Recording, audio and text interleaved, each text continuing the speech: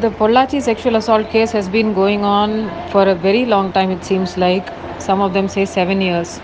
I think it underlines several issues that is intrinsically not in place in society in India today. We still know of a lot of families where parents excessively control their girl children. They monitor every step.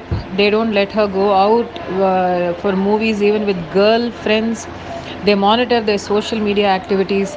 They monitor who they are friends with, who they are going out with. They keep calling every half an hour to make sure that they are coming back home, and they also make sure that said friend is with them. All this happens to girls, and then the same thing does not happen to boys. Now, if you generally notice, a lot of normal boys that you would otherwise think are decent are sending dick pics and masturbation messages and messages to random girls on Instagram and Twitter and Facebook saying that they want to jerk off to that photograph and they find it very pretty. So where does it come from? Generally sexual repression as well.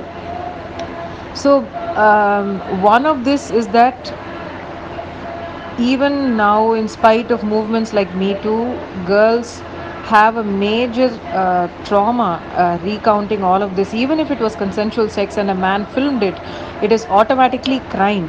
But because there is shame associated with the act of sex in this country, girls are not able to go forward, and they get caught in this vicious ring of blackmail and extortion.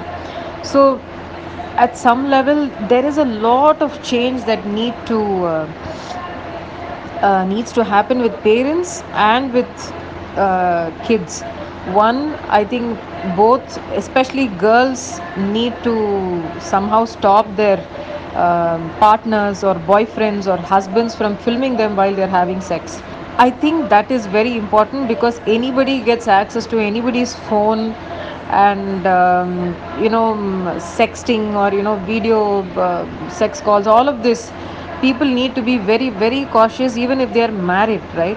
So all of this gets accessed by random third parties, and then they extort money, because end of the day the shame is always the woman's, it's not the man's. So here, a lot of girls are not able to come forward and lodge cases against these guys. We are also reading reports, we don't know how true it is, that the second victim went to the police station and she was made to wait an entire day before she could file a complaint. The government, the GO just revealed the name of the victim and her brother in the complaint. All of this kind of re-victimizes women who have already gone through trauma, and then it makes them want to change their statement time and again, thinking, okay, even if I say the truth, I'm going to be shamed. I can't even understand the amount of trauma that they must be going through. You see a lot of social media posts where in Tamil especially, that don't take girls from Pollachi, and all of them are damaged pieces.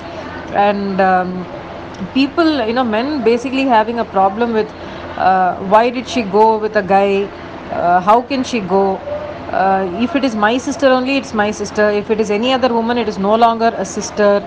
I will do what I want. You'll even find this in a couple of really problematic videos that or interviews Mr. Amir has given to Behind Woods during Me Too movement. In a recent video where he's talking about the Pollachi assault case, he's saying again, where is the Me Too Poralis? They will not come for this.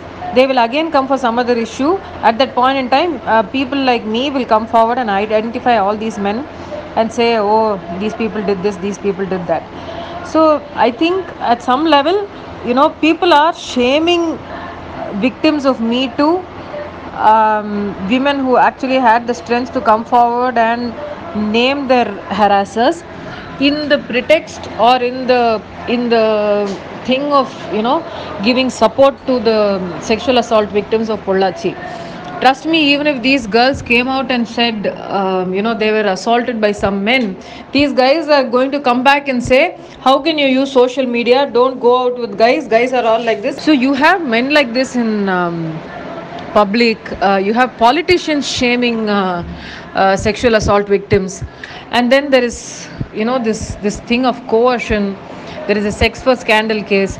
So much is happening, and especially with the Pollachi sexual assault, the amount of shame and the amount of drama that these people are doing is definitely going to be a deterrent for a lot of girls to come forward and file a case.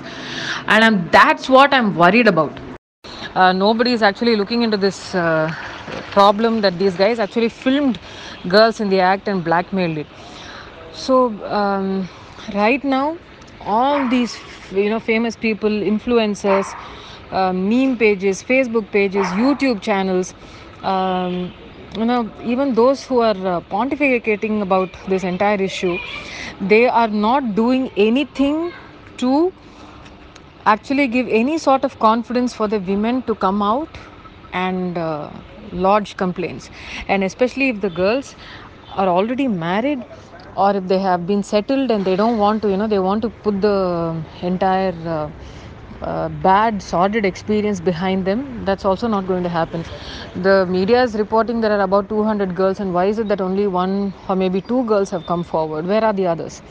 It all comes down to the selective shaming that social media and human beings of social media are doing.